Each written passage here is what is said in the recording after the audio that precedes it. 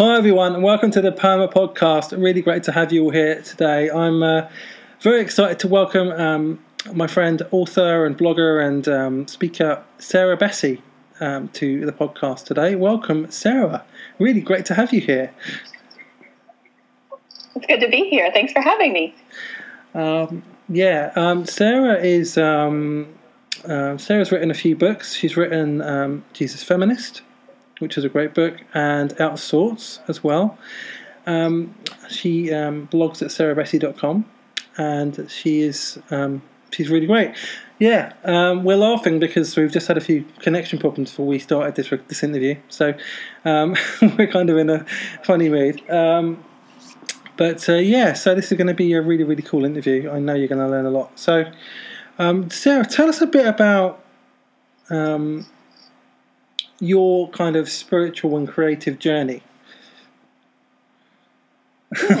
Oh, that's a question I could go a lot of different directions on, because it's been such a mess. But I would say that I have found that my creativity and my spiritual journey have been really intrinsically linked. I don't know that I could separate them in any way. It's been one of those paths, I suppose, that I have really found where I've encountered God. I have found that writing for me has become an altar where I meet with God. It's been a place that has been, a time of everything from healing to wrestling to, all these different aspects of my spirituality have been worked through because of creativity, within creativity. And I feel like it was a gift, from God, but it was also an invitation. So even now, I don't know that I could untangle one from the other. I don't really probably know how to practice spirituality without writing. And I don't know that I ever write anything that isn't incredibly connected to my faith and to my beliefs and to my spirituality. It's very difficult for me to imagine being able to compartmentalize that at this point. Yeah, that's definitely something that I've found too. I feel like wherever God leads me on my journey, that something has to outwork itself creatively. That whatever comes out of us is somehow a reflection of where we are at that point, whether we intend it or not. No,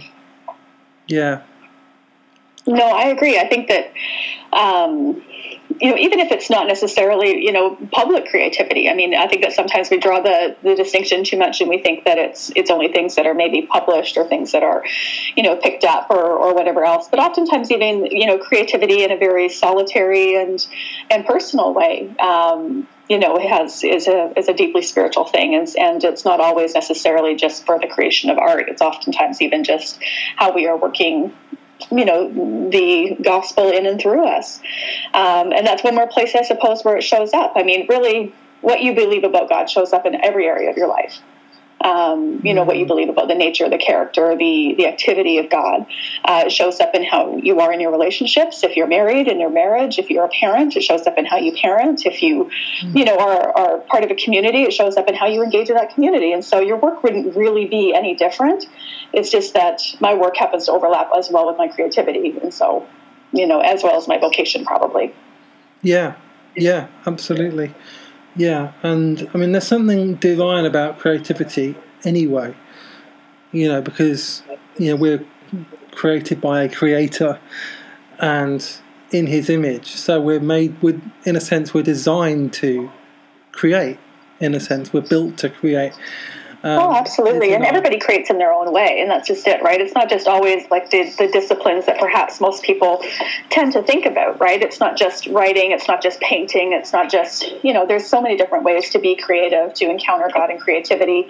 I see it in my husband wouldn't necessarily maybe consider himself a traditional creative in the way that we've maybe understood that. But yet there's so many ways where he's creative as a builder, as someone who works with his hands, as someone who loves to garden, as someone who, there's just so many ways where you see even creation reflected in that, right? Bringing order out of chaos and, creating something that's beautiful as well as functional, just all those different things. Yeah, absolutely. So in terms of the books that you've written, you've obviously the first book was Jesus Feminist, which was kind of a long time coming. Like on your blog, it was like a theme that kind of unravelled itself on your blog and then became a book. And then Out of Sorts was more a reflection on your whole journey, in a sense. So in what sense did they represent where you were at those different points in your journey? And how have you evolved kind of since those books were written? No, absolutely. I think that's a great question. I mean, one of the things that I find really both frustrating and freeing about writing, particularly in a deeply personal way about your faith, is the fact that you're likely to look back on the book that you loved and worked and poured your whole heart into within 10 years and say, I do a lot of things differently. I'd say things differently. I don't believe, this particular thing any longer. I would add more nuance into this conversation. And, I think that's, can be something that scares people and holds you back from ever committing to ever, kind of walking it out. Or it can be something that almost frees you, where you just say, okay, you know what? I'm not going to be in 2020 the same person I was in, 2011 when I was writing Jesus Feminist. And so there's a lot of invitation and freedom, I think, in that. So, Jesus Feminist grew really out of a lot of conversations that were happening in my life and that were happening in my church and in the broader church context. And writing that book and putting it out into the world was a really beautiful and redemptive experience for me. I always thought that it would be more of a niche book than it turned out to be. The conversations are still ongoing, that have arisen from that book, and I'm incredibly grateful for that. But Out of Sorts came out of the conversations from Jesus Feminist, which was funny because I wasn't really expecting that. I remember going and talking to churches and conferences and university students even, and sitting down with them, and we would talk about the themes in the book about gender and about sexuality, or about how Jesus saw women, and all these other different things that were very fraught conversations for some communities. But inevitably, people would always kind of put up their hand near the end of the conversation and say, "You mentioned in here that you didn't go to church for 6 years, and now you do. I need you to talk about that." Because so many people were wrestling with their faith and wrestling with what that was. And so that little glimpse into that conversation, I began to realize that I wanted to write the book that I wished I would have had, 10 or 15 years ago, when I sort of, deeply wrestled with my faith and wanted to figure out what I believed and who Jesus was and what the purpose of church was and what I even thought about the Bible and how I read the Bible. And I mean, all these different things that were deeply formative and shaping me. And yet I'm so glad I waited to write that book until I was, 10 years on the other side of that wrestling, because if I would have tried to write it at that time, it would have been a very different book than it turned out to be. So, and probably 10 years from now, I would write a different book as well. Right. But yeah, it's been an interesting journey, and being able to see all of that come together, and to do it even in cooperation with my readers, I feel has been a real gift. As a writer, it's never just in isolation. If I just wanted to write it, put it in a journal, right? Like a big part of why you write in this way is because you want to connect with people. You want to have those conversations. You want to see, lives changed and people set free. You want to be participating in the creative work of the Holy Spirit, and that's your way to do that. Yeah, absolutely. I find that as well. The journey I've been on personally, I found myself over the last year writing a lot of notes, writing a lot of pieces, and putting them in the Dropbox folder and thinking, this is going to be a great book at some point, but it's just, I can't write this now because I'm not ready to hear it right now. I'm not ready to write this right now. If I write this now, I'm too close to it, and I can't just step away from it and reflect back, because when you're, for me, when you're too close to something, it's difficult to write about it. You want to kind of, when you have an idea, when you have like a whole set of thoughts and reflections and stuff on things, you want to, there's something in you which wants to share that straight away, like this adrenaline rush, this impulse, which wants you to put it out there straight away. But actually, what I've learned is that the wisest thing to do actually is to get all that stuff out, put it somewhere, reflect on it, stand away from it and then come back to it, because because then you'll actually get the wisdom that comes from all of those experiences. And that's what Out of Sorts is very much. It's kind of you looking back at those 6 years that you were away from church, having come back. Yeah, I think that's a huge part of it. Is oftentimes we don't have the perspective for our own lives until a few years have gone by, and we don't even know necessarily where it's going to lead. If I would have tried to write, that book, I was writing the whole time. That I was walking through that process, and a lot of it even I was blogging, right? So I was doing it even in a public way, wrestling with things on, oversharing on the internet and all sorts of things. But really, the only way to understand things sometimes is to come around and see them with fresh eyes later. It's the same way even with your childhood. The way that you understand your childhood when you're a child is very different than the way you understand your childhood when you are an adult and you're, a few years on the other side and you're looking at it and saying, oh, well, maybe that wasn't as normal as I thought it was, or maybe that was better than I remember it being, or, just having that perspective and that gift of a little bit of space. It doesn't matter necessarily. Space isn't necessarily always commensurate with time in terms of being able to really sort out, at least a truthful path within it. But I find that time does help for sure.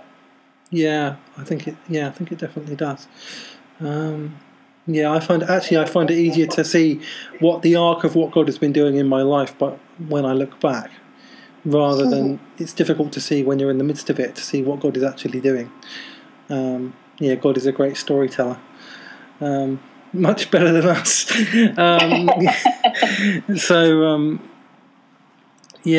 That's very, very true. So,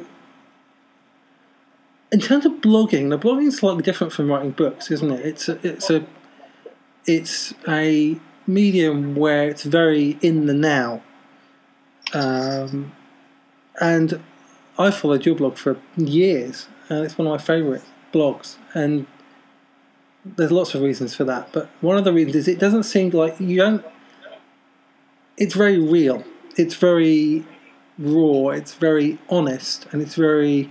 On those, you can sense that this is actually what you're really feeling right now. It's not like part of some big strategy, or it's not like gone through about 10 drafts. It's not like you wrote it weeks ago. It's like this is what's going on in you right now. Right. And how do you balance that kind of rawness and authenticity in what you're doing, with obviously the need to be discerning and protective of certain things in your life as well, and not be overly vulnerable, and not to overshare in a sense. How do you kind of balance that? That is something that I think I learned on my feet, in the middle of it. I think probably by making mistakes, and by realizing, oh, that didn't feel good, or that didn't land the way that I wanted it to, or I wish I hadn't written that. Later on looking back. So I think it took me a while to find my stride on that. And I think that everybody kind of finds their groove maybe on that sort of writing. Now I feel like I've got a pretty good handle on how I blog, why I blog. Even, blogging has changed a lot, even in the last 3 or 4 years, in terms of, community and engagement, and it's expanded to include, so many other different channels. Like even times now I'll post what normally would have been on my blog on my Facebook page. And the conversation is incredibly robust, and there's a lot of great things that kind of spin out of that. So I think that when it comes to the vulnerability question, or what to share or when to share it, and deciding how to do that, first of all, I find that a deeply spirit-led process. That is something that has to be done in cooperation and with the counsel of the Holy Spirit being active in my life. I'm one of those charismatic, happy clappy kind of people, and so I tend to lean a little more heavily on that perhaps. But there's times when I just know that it's not time to share something, and there's no reason for it. And then there's other times where I thought that I was writing something that was more for myself, and just feel a real release to say, no, you know what, I think that this is something that's good to share. And so I do follow my piece a lot in that. I do follow what I feel is kind of like a soul leading. However, there's other things that also come into play, and one of them is I've learned not to write if it's, or not to publish it, pardon me, if it is something that is still incredibly, that someone could wound me in, if that makes sense. Yeah. Sure. So if I were to put it out there and say, here's what it is, have I wrestled the power out of it? Have I gotten to the point where it doesn't matter what anybody could say or not say, that I know that this is the right thing that I needed to say or I needed to do? For instance, there was a story about, one of my experiences giving birth, that it took me 7 years to really process that and really walk through it. And then by the time I actually wrote it, then I let another 9 months go by before I even posted it on my blog to say, here's kind of what that process looked like. It's not always like that for me. There's times when I write something and 30 minutes later I've pressed, publish, and I'm ready to move on. Like, it doesn't always require this great big, wrestling by any stretch of the imagination. Other things that guide me in that decision is I've learned to be vulnerable with my own thoughts and opinions and experiences, and not with the thoughts and opinions and experiences of others, including people in my own family, like my own children. I really felt like there were times when I overstepped that boundary when they were smaller, and I had to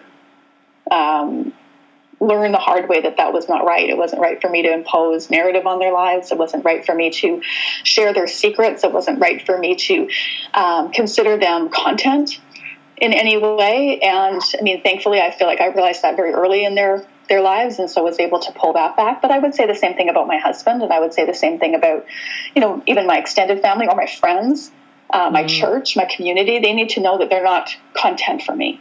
They need to know that I protect them and that I protect their stories, that I protect our conversations, and that's not up for, they need to know I'm trustworthy in my real life, and there has to be a seamlessness there for me.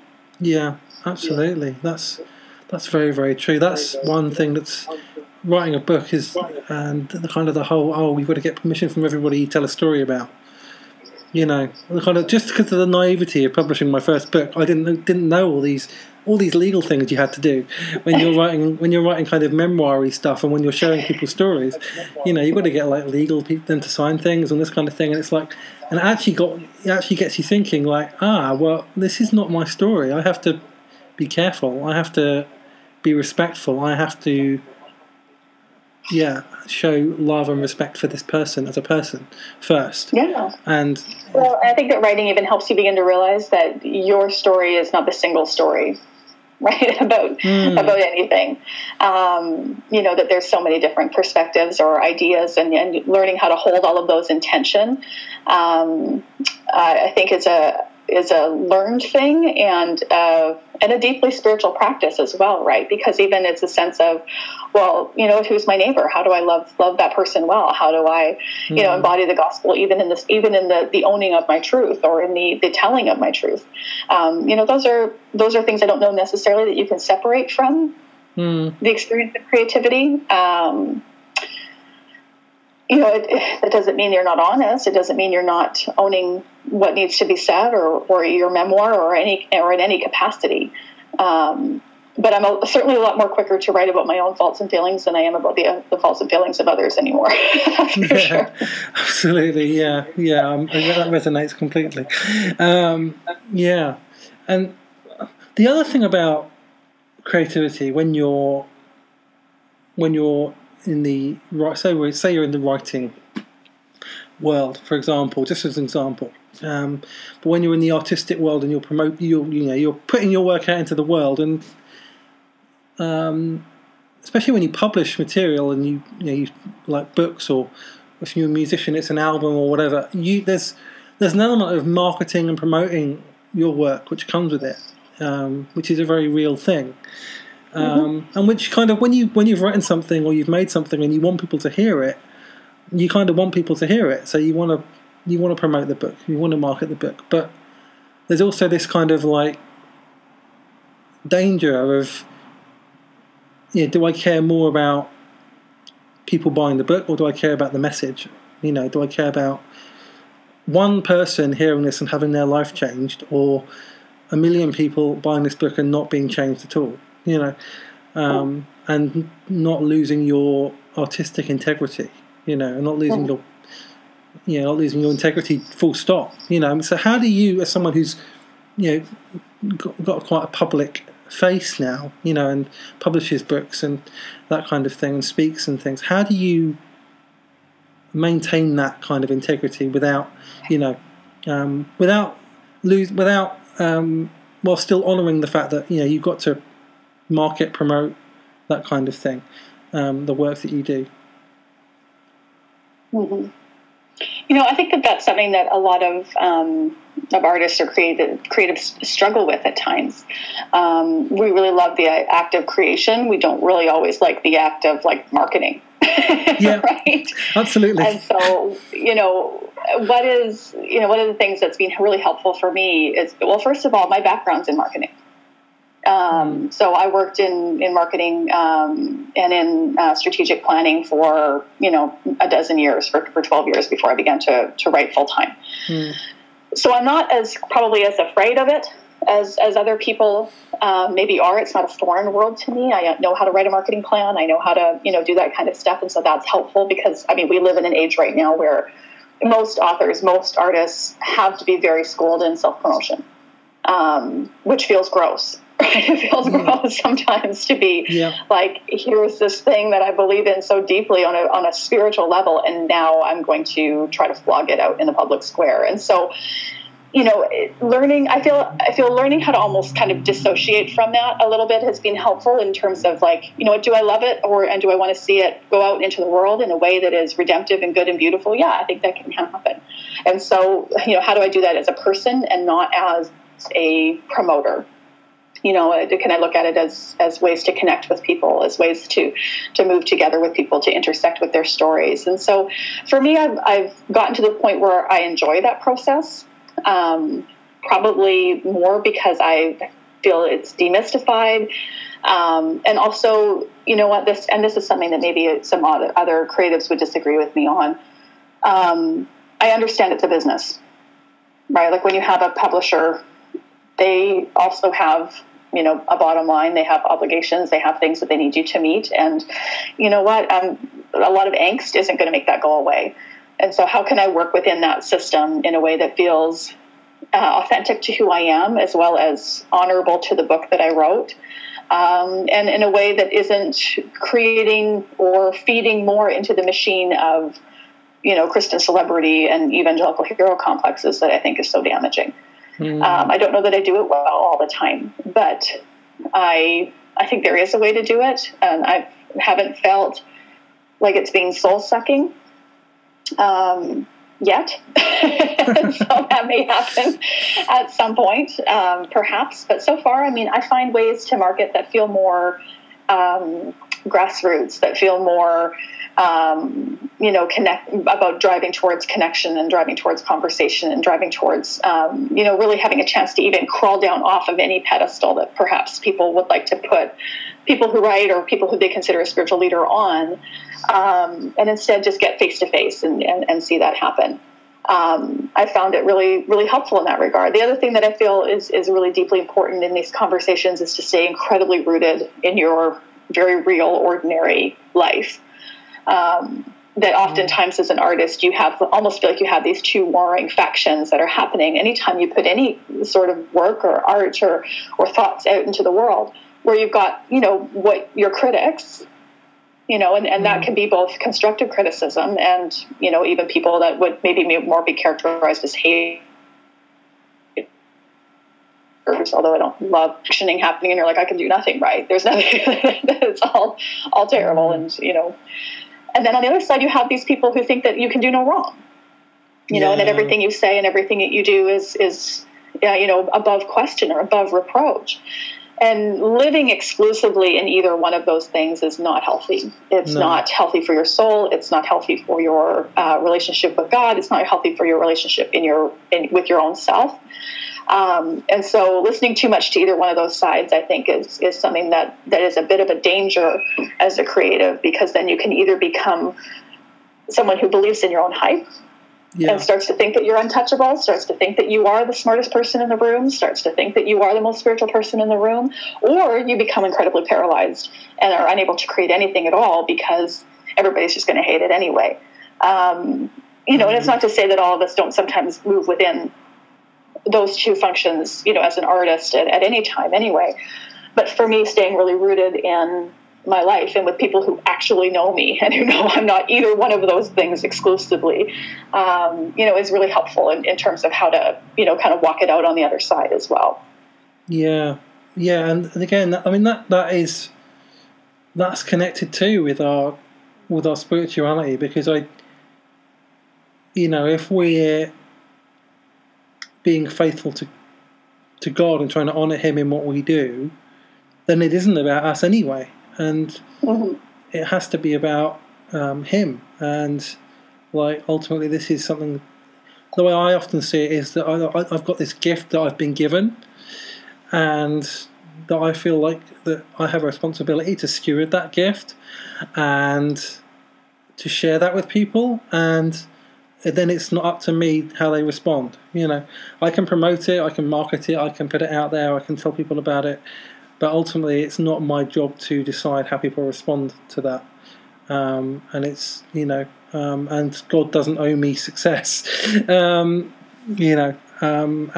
getting lots of numbers isn't probably what defines success in the first place. So, no, very true, right? Faithfulness isn't commensurate with, worldly success or consumption, not by any stretch of the imagination. And so learning how to even embrace, faithfulness in those times of quiet or creativity or, whatever else it is. I think that's a really good thing to begin to wrap ourselves around.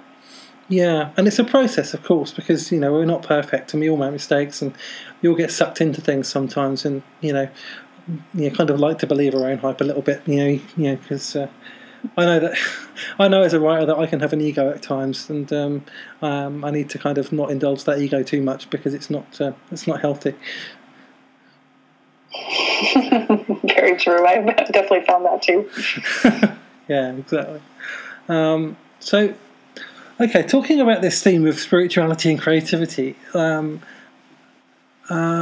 talked about the work that we do.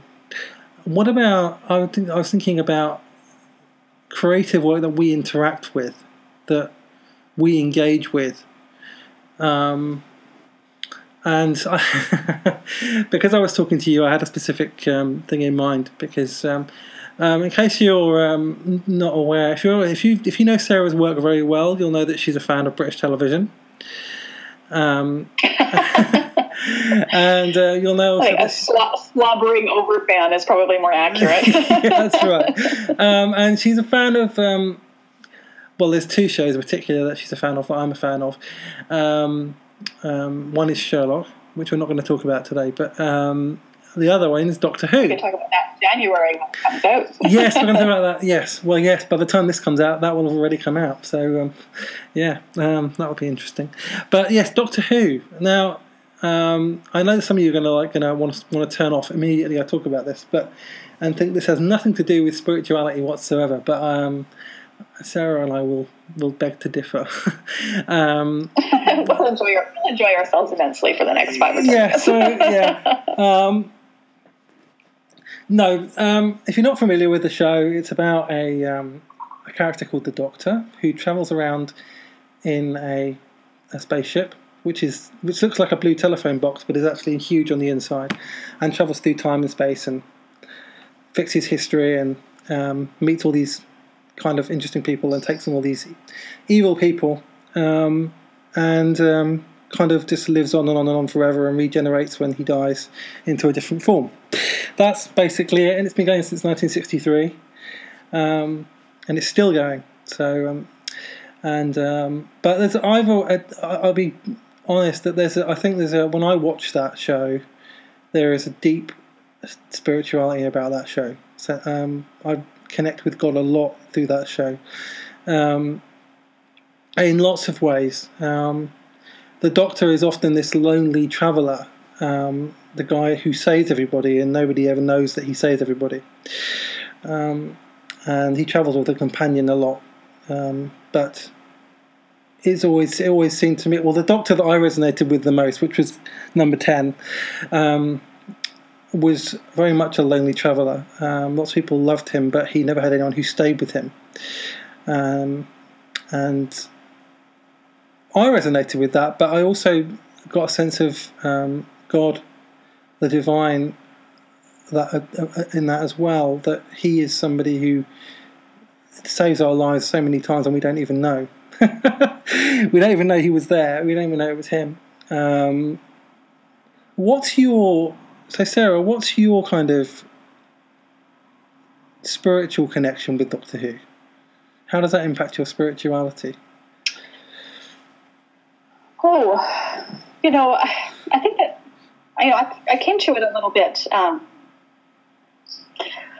surprised. I'm not normally a big sci-fi person at all. And so I was quite surprised when I ended up falling, head first kind of into this, universe. But I think that part of the reason why I did is because I did find it a deeply theological and experience as well as just, plain good fun. So there's that aspect Yes. as well. Great storytelling, incredibly complicated, long-running stories that often circle back around and around and around on each other. And so, there's a lot of different places where I feel like there's, that it informs, maybe my spirituality, or that I find ways to encounter God there. But I think one of the ones right off the bat is, first of all, the inherent sense of wonder and curiosity to the show.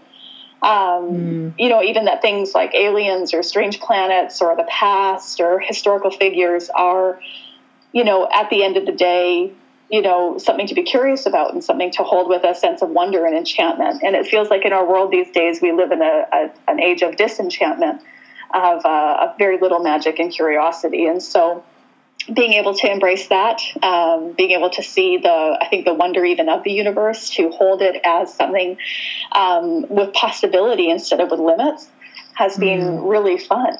It's been eye-opening, even in sense of like, gosh, just look at how much God is in physics, And so, yes, absolutely, yeah. Wonderful to see and experience, and to realize like, wow, there's just so much we don't know, and so much that is good and that is possible, and that's exciting. I think the other thing that I really have found that I loved about the show is that it's incredibly life-affirming. That there's never this sense, one of the things the Doctor often says is, that in all the 900 years of time and space travel, that he's never met anyone who wasn't important. And it's funny how often throughout the show, the people we love most, or that we connect with the most, aren't maybe these massive historical figures or super important future, planets or whatever else. It's really the inherent ordinariness of the stories as they're unfolding, and the humanity, I suppose, that's within that connection, within that sense of beauty and friendship and, and love and all those other things. So. Yeah. I mean, the reason I talked about it is again, it's because it's a work of creativity. It's someone's imagination, and the people. I don't think the people that write it are necessarily Christians, but I don't think they are at all. In fact, but there's a sense that we're all created by a creator again, and so that is again reflected in what we create, and anything that is created can tell us about the divine in one way or another if we're looking for it, especially a show like that show, which is again, like you're talking about goodness, and that one of the things I love about the Doctor is that he, no matter how bad things get, he never gives up, and he keeps believing in people, and he keeps having hope for people, and he seems to help everyone he meets, seems to kind of have their life changed and become more the person they were meant to be, and there's something really divine about that, and something to hold on to, I think, something hopeful, No, absolutely. I think that's part of it. There's even the sense of the Doctor. I mean, the Doctor certainly is not a stand-in for any sort of Christ figure, but there's these elements that are really intriguing, I think, as a person of faith. For instance, the fact that he is, someone who struggles with his past, and yet, continually is is trying to move towards the person that he longs to be. Even the fact that he doesn't carry a weapon, he carries, a sonic screwdriver, right? Yeah, exactly. And the fact that, that he has two hearts, right? Like there's all these different things that are metaphors almost for how, people, can engage in life, or the kind of hero that we are looking towards. Which I find really, really beautiful. And I think the other thing, too, that I've liked about the show is the sense of, like, almost when you step outside of time, and even this goes back to some of your questions earlier about, when do you know it's okay to write about a story, or when do you know it's, that you fully understand it. And that's just it. Like with that show, you oftentimes are taking a step out of linear progressive time and seeing the larger story. And oftentimes it isn't until several years into watching the show that one particular thing that happened here is actually even answered. And you're like, oh, that's what happened. Now I understand River Song, like whatever. Yeah. Oh, yeah. Love River Song. So being able to see those cycles and see the picture come more and more and more clear that you didn't understand or you thought you did, and then time unfolds or even space, changes, and you begin to see, oh, okay, everything is deeply connected, and, everything is even purposeful in a lot of those ways, and, fixed points in time, all that kind of different stuff. So it's a tremendous amount of fun. Yeah, it is. I think the point... Yeah, I think the real point here is that, that I think we need to, if we look for God in something, we can find Him. Especially in creativity. I'm a big film fan as well. One of the reasons I love films is, again, you see these timeless truths. You have these characters and these stories which tell you something about the world, tell you something about yourself. And if you're looking, like in Scripture, it says, "If you seek, you will find." That's why people love. That's why people love books. That's why people love the Harry Potter books. It's because they connect them with something inside themselves, but they also connect them with God in a sense without even maybe realizing it. I think I don't know, because there's something about creativity which connects us with God at a very basic level. Well, I think even when you look at storytelling from that perspective of really there's something hidden within all of our hearts that we are longing for things to be made right? And that's maybe oftentimes where sometimes those instincts come, even in work that perhaps, you wouldn't overtly consider it Christian, and yet it is profoundly in line with oftentimes the God's dream for the universe, God's dream for us as humanity, when you see this sense of, companionship or friendship or, love or fun, or, all these different things that you show up there, and let alone, good, the classic good versus evil. We are longing to see good win. And I think that's a reflection of really probably how most of us were created. We're always longing to see goodness and wholeness and peace and shalom come to reign, whether it's at Hogwarts or in our regular lives. Yeah, absolutely.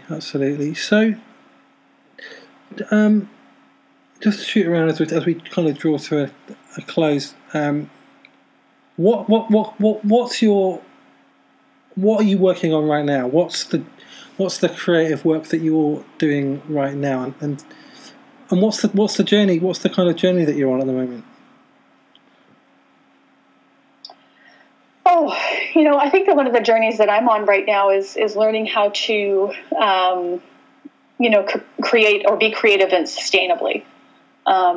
We have these flashes oftentimes of creativity, or we just like to pour ourselves entirely into our work. But my life doesn't lend itself to that right now in this season. I often, will joke with people. I'll say, if I would have had a housekeeper and didn't have a family, I probably couldn't create Middle Earth. And so, there's this sense of like, okay, so I've got 4 children. I'm married. I have a local church. I have a community. I have an extended family. A lot of things are functioning in my life just like anybody else's life. So how can you be faithful to your vocation and to your calling and to your creativity in a way that's sustainable over the long term, not only for yourself, but for all the people whom you love? How do you write well in the midst of a life, as opposed to the myth of, the writer who goes off to the cabin for 6 months to create in peace. That sounds fantastic. Don't get me wrong, but it's not really a reality for me right now. And so, learning how to write well when you maybe aren't getting your first preference, in terms of your times of creativity or even the length of time you get to commit yourself to it. I mean, I think that's an ongoing journey in my life right now. I don't know that I always do it well, but you know what? I'm still working and I'm still showing up, no matter how, imperfect or loud sometimes it can feel. Mm. Yeah, and you're working on your next book, which we're all looking forward to. I'm looking forward to reading. Yeah. Oh, yeah, definitely. Yeah. If you haven't read Sarah's books, I would definitely recommend both of them. They're really, really good, really inspiring and healing and thought-provoking. They will take you out of your comfort zones, but they will definitely help you grow. So I definitely recommend those. And you can connect with Sarah on her blog, which is sarahbessey.com. And she's on Twitter. I think that's Sarah Bessey as well, isn't it? Everything's just Sarah Bessey, isn't it? Pretty much everywhere. Everywhere you go, yeah.